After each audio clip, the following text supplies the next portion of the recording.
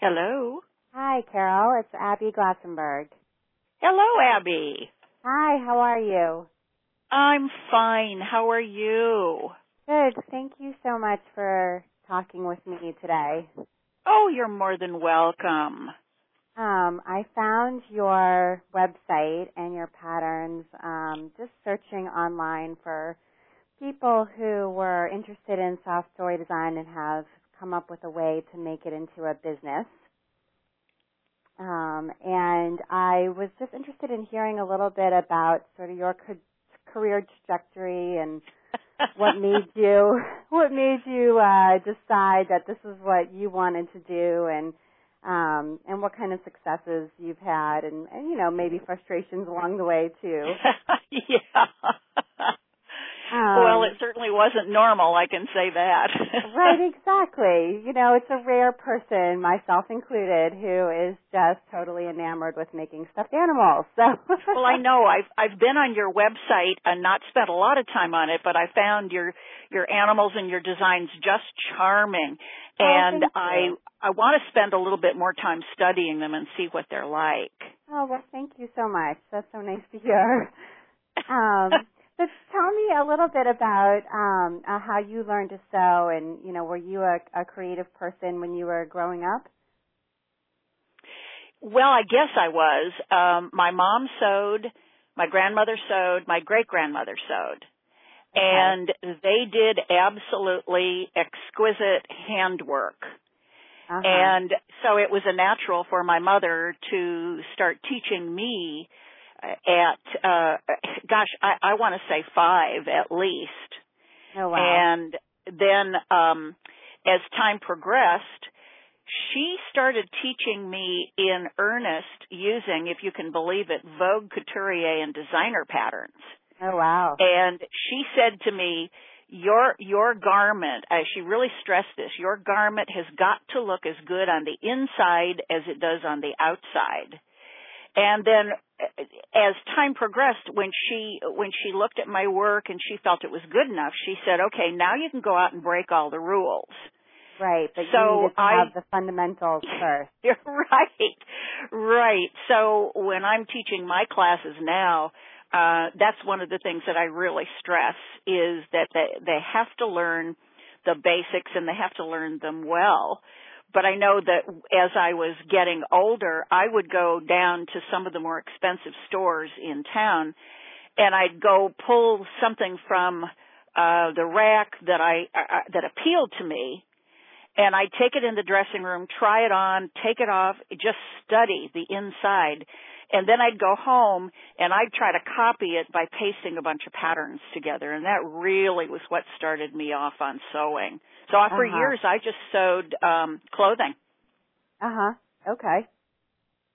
Great. So did you study art or sewing at all in college, or? Not sewing, no, but I was an art major. Yeah. You were. Yeah. Yeah. Okay. And then after college, did you seek out a different kind of career, or did you, immediately decide that this was the kind of, sewing and making things was going to be, a career choice for you?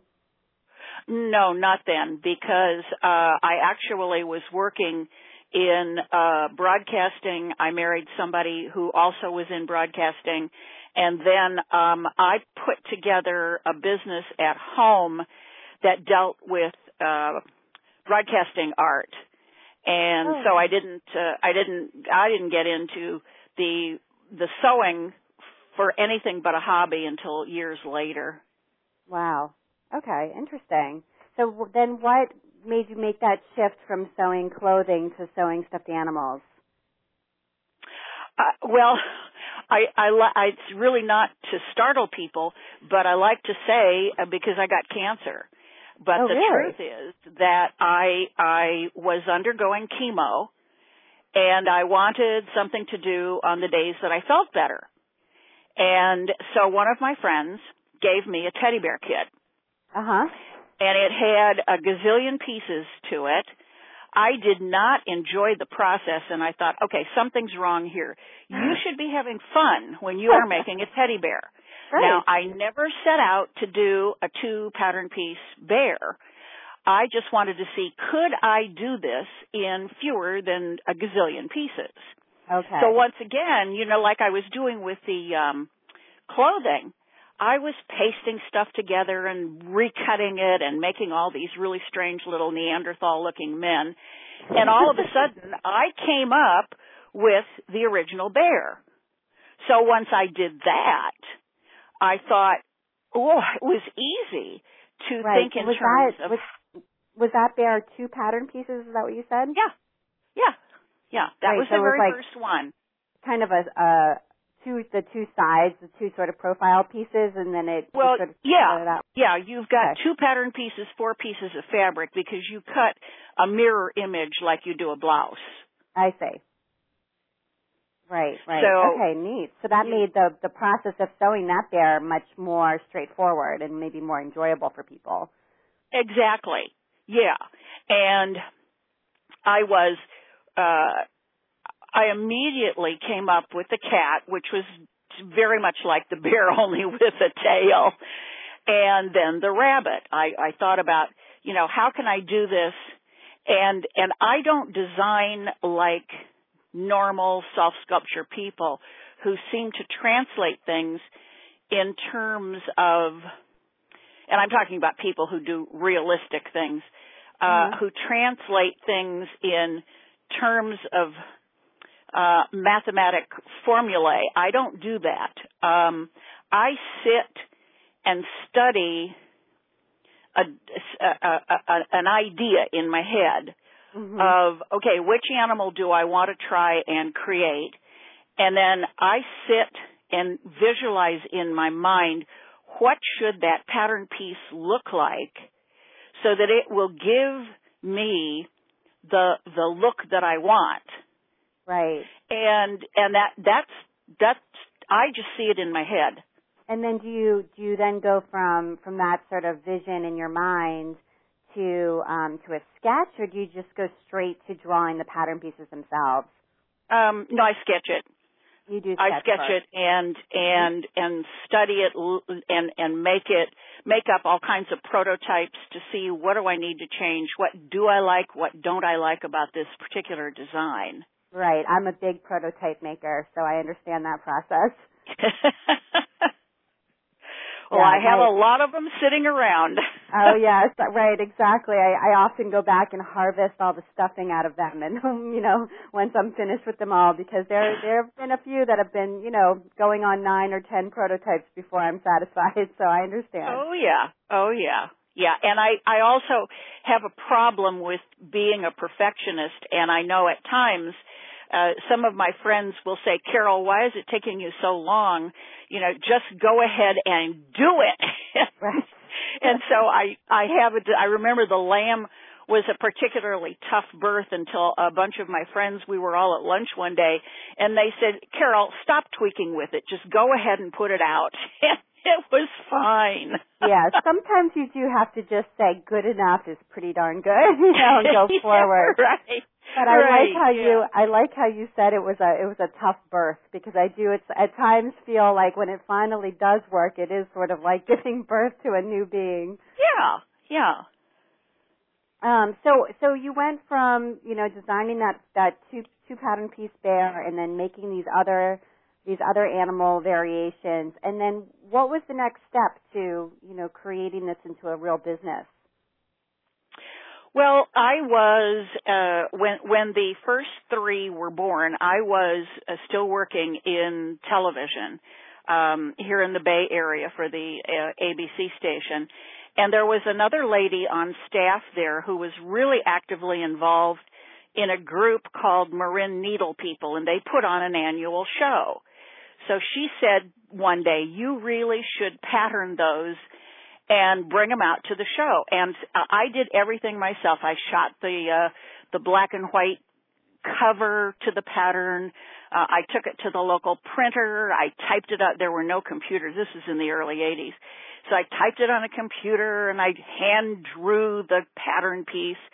I mean, it was very, well, I don't want to say crude, but it was It was not as professional as it looks now. It was homegrown. There you go. There you right. go. Yeah, absolutely. And I took it out there, and I had a really funny thing happen. I was setting up. I had also done signs saying only 2 pattern pieces, and I had all my little animals out on a table, and then my patterns right there and so forth. And during setup, this woman swoops down on my booth and says in this big booming voice, "It's about time." And she gathers an armload of everything and sails off, to somewhere else in the building. And I said, wait a minute, who are you and what are you doing? Right. And she comes back a few minutes later with about 5 ladies trailing behind her. And she says to them, "Buy this pattern. It will sell." Well, what I found out then was this was Eleanor Peace Bailey. I don't know if you know who Eleanor is. I do. Of course I do, yes. Okay, well, that was Eleanor, and these were shop owners, and she was urging them to buy the pattern, and that's really what kind of got that part started. Oh, wow. That must have been very exciting for you. Oh, yeah, because I knew her patterns. I just didn't know her. Right. But to see her in person and then to really attract her attention. Yeah, and and she really is her dolls. And she's just out of this world. Yeah, she wears her dolls, and she's always after me. Carol, why don't you create clothing that has your animals all over it? Eleanor, there's only one of you, and that's the way it should be. That's funny. So then it sounds like from there maybe these were fabric stores who were purchasing the patterns at that time? Okay. Yeah. Okay. Right. So you probably got quite a few interested from that experience alone. Well, at that point, yes. And then I suddenly started hearing from other exhibitors about the Houston Quilt Festival. Uh-huh. And because I had a sister who lived in Houston, I thought, okay, fine, let's check into this and see what would be involved in getting a booth at that show. Mm-hmm. And I was still undergoing chemo at that point. Oh, wow. And so I got the okay from the doctor to make this trip, and I shipped everything. My sister and her family helped me at the show, and essentially I sold out. Wow. I was just startled to see the reaction to the animals. And I think, some of it was you're at this show, they're mostly quilts, right, and it's a do not touch. And here I am with all these fuzzy little animals that right, everybody was picking up and playing with and having a good time. And it was just amazing to me that I sold out. Wow. Wow. So then you're talking about having your patterns really nationally, all kinds of different quilt shops and fabric stores. And so I definitely. I'm sorry, did you have to produce them? You had to, I'm sure, make that leap from the homegrown, photocopied pattern to having a professional printer take care of this. Well, that show was a wealth of information because I picked the brains of everybody that I could talk to about how did you do this, what did you do here, make some recommendations. And, I would just talk to everybody that I could possibly talk to right, find out how do I make my things look better. And that's how I learned. Then I know it was not long after that then that it became obvious that what I needed to do was to do color covers. Right. And the man who shoots all of my covers is a very close friend who has done all of them from the very beginning. Uh-huh. And so there's a similarity right, to all of them, which I want to maintain. Yeah, having that consistency I think is really important. Yeah. And then, of course, I had to learn to do a lot of these things on the computer. Right. And I've got a good friend of mine who kind of cleans things up for me That's before great. it goes to the printer. Right. And the printer who does the inside part is the same one who's done it from the beginning, so he knows my stuff, he knows what I need. And so that has all been kind of standardized over time. Right. And then you opened your website where you also sell kits for each of the animals. So it comes with the fabric and the eyes and all the notions that a person would need to make each animal, and then you sell fur and, other items that sort of go along with the pattern. So when did that begin? Well, from the time that I started this, I developed a real love affair with the fur. And it has become increasingly difficult. When I got into this, the fur, quality fur was fairly easy to find. Subsequently, we lost most of our mills in the United States, and I've had to do a real search to find somebody who can offer not the really super expensive stuff, because that's not my customer base. Right. But better than craft fur. And now I'm working almost exclusively with a man out of Los Angeles who owns his own mills in Korea and China, but he has complete control over the quality.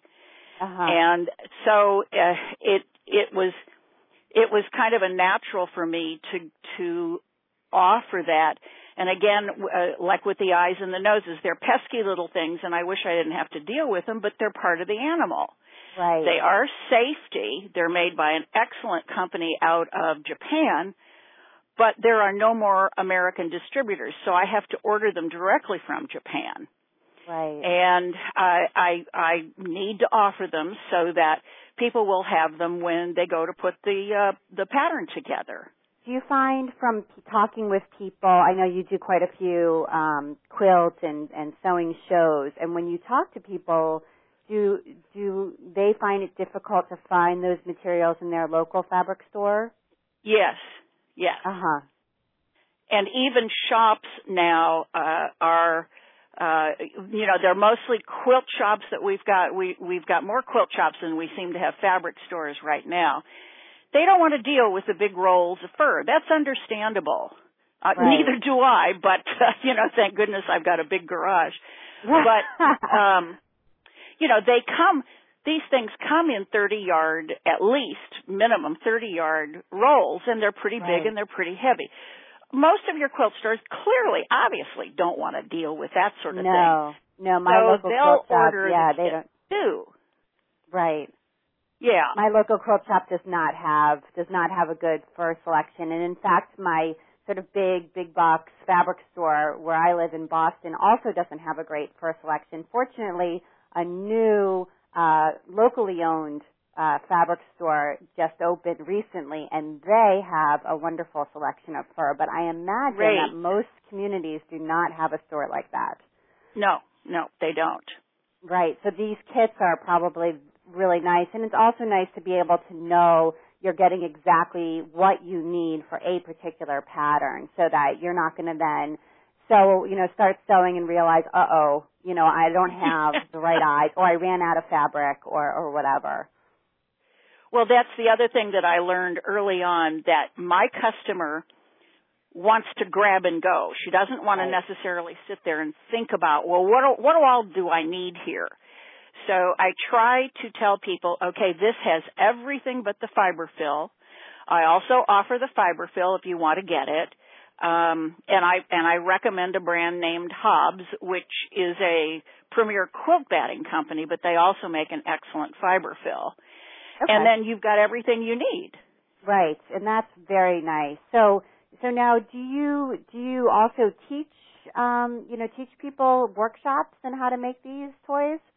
I do. I've got a Girl Scout troop that I'm teaching, and sometimes a show promoter will bring me in and want me to conduct a kids make bears class, which is always fun. Sometimes the American Sewing Guild brings me in to do classes for kids, moms, grandmas. We always have a good time with those. And then I demo through a show also. Uh-huh.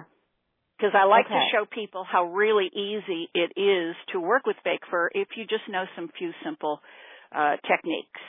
Right. And some people are intimidated because the fur has a pile and they're worried it's not going to go under their presser foot easily, or what kind of needle to use, and it's going to shift. And so helping people to overcome those obstacles and then be able to really enjoy sewing with the fur. Well, and conversely, there are people who just don't want to deal with the fake fur. They want something that will work for small babies, because probably the biggest group of customers that I have are grandmothers and great-grandmothers, and they want to make these for the grandkids. Uh-huh. And some of them are brand new babies, so you don't want to hand a brand new baby something that's got a 2-inch long fur pile on it. Right. So I need to source other fabrics that are appropriate, which is where Minky and Minky clones have come in so handy, because those are great for the babies as well as just the really, really super short nap furs. Right. And my customer, who might be intimidated by the longer fur, doesn't even hesitate when she sees the shorter nap furs or the Minky. Right. Right. So that's kind of an easier start, at least, for someone who's interested in learning to sew with fur, but is a little put off by the long pile. Yeah. Mm-hmm. Right. Yeah. Now, have you done any licensing of your patterns to mainstream pattern companies? Well, in '93, I got a call from McCall's. Uh-huh. And they said that they had been getting a lot of telephone calls from customers who'd heard about these easy 2-pattern piece animals, and did McCall's know anything about them? And they finally tracked me down through an ad that I'd run in a magazine. Uh-huh. And I signed a licensing agreement with them, which is in effect today. They've been a wonderful, wonderful company to work with. And it's just been a really wonderful association. That's I super. have no regrets at all. So have you, how many patterns have you, or pattern envelopes, I guess is how they are, have you done with them? Oh my God, Abby, I have no idea. So is it your whole line? Is it all of your animals? No. Okay. They take a look at my things. They keep a look at my website, and I'm really behind in coming out with new things. When you're, as you may know, when you're a one-woman operation and you do it all, it is very hard to find that time. Yeah. It's so hard to find time to just relax and get into that creative zone and create something new, and you need to maintain everything you've already got going. Right. And still go to the shows, do all the book work and all of that sort of. I hate the business end, but unfortunately it's a necessary part of it. Right. And so they keep a watch on my website. Sometimes they are at the larger shows. They may have representatives at some of the larger shows that I do. Every once in a while I'll go off and do a couple of the wholesale shows, and they'll see them at the wholesale shows. Or, they'll email me or call me and say, there's a new Disney movie coming out and its main character is a tiger. Do you think you could do a tiger? Uh-huh. And, then if I think it's a possibility, I'll go ahead and work on it. Right. And that's kind of how we've been working. That's great. So, I hope you don't mind my asking, but has that been, has it been lucrative for you to license patterns that way? I just never know if with this sort of thing, is it worth doing as far as a business move for people who might be interested in doing that? Well, in the beginning, it was wonderful. And it was ultimately money that I didn't have to work very hard for because I'd already designed the pattern. Right. But as time went on, I discovered through looking at the paperwork that even though the number of units sold, because they do a reporting to me twice a year, right. Even though the number of units sold had increased, my royalties had gone down. And so I called them and I said, is there an explanation for this? And they said, yes, we've been hit with the unfortunate fact that Joann's has come to us, and then we found that Walmart was quick to follow. They wanted to do 99-cent sale days of the patterns. Oh, right. And I said, well, couldn't and this was before McCall's owned Butterick or Vogue. They were still independent pattern companies. Okay. And I said, well, can't you band together and refuse to accept this? And they said, no, the company has decided they'll go along with it. Well, since my royalties are based on a percentage of the actual wholesale price, sale price. And then they're based on that 99-cent price. Exactly. Because it's the price it sells for, right? And because the pattern envelopes themselves are probably, I don't know, over $10 most likely. Yes. And so it's affected all of us. Yeah, to discount that to $1 is really significant. Right, and not only does it mean less money for me, it means less money for the company itself.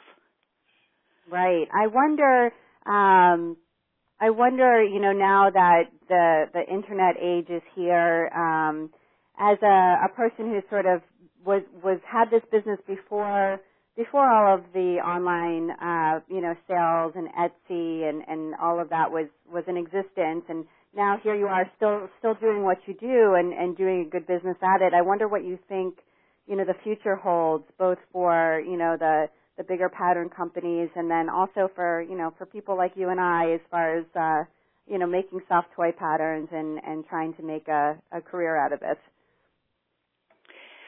Well, I think there's always going to be a market, and I don't want to say it's as small as a niche market, but I think that the thing that has sustained the sewing industry these past number of years has been quilting. Right. And I don't quilt. I don't quilt either. I know how. Sure. And I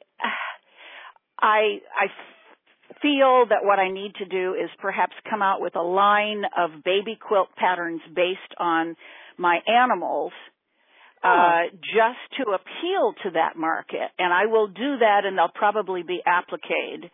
I love to do hand sewing, compliments of my mom, grandma, but right.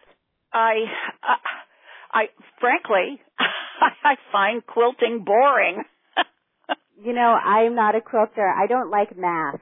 So quilting is quite a bit of geometry involved, and that does not appeal to me. Yeah, and there is little room for error. Right. And you can be less than perfect when you're putting together my animals, and nobody's going to really notice. Right, because they're an organic representation of part of nature. Essentially. I mean, if you're making a moose, it's a representation of a living moose, and a moose is part of nature, and nature's imperfect. So I like that too. Exactly. And what I tell people, sometimes they'll walk up to me at a show and they'll say, "Oh, I made your bear and it turned out just awful, but my grandson loved it." And, these animals are meant to be whimsical. Absolutely. And it probably was very whimsical, which has its own charm. Right. And I think you just didn't see the charm. Right. And if you give them to a child, they're going to endow that animal with its own personality and love it for who it is. So again, that imperfectness can actually make something more perfect.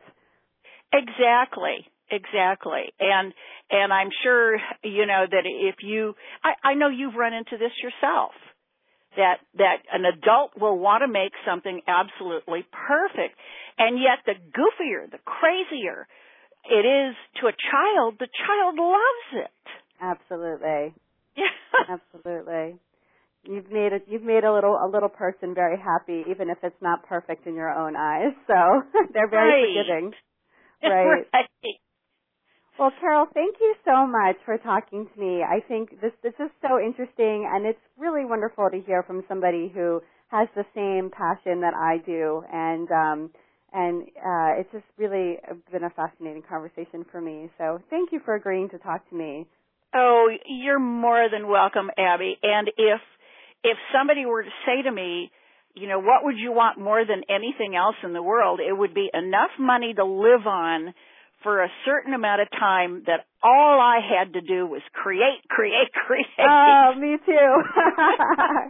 I hope that's in the future for us. I hope all for right, both of us also. Thank you. Thank you so much, and let's be sure to keep in touch. Oh, please do. I would love that. All right, awesome. Thank you, Abby. Okay, bye-bye. Bye-bye.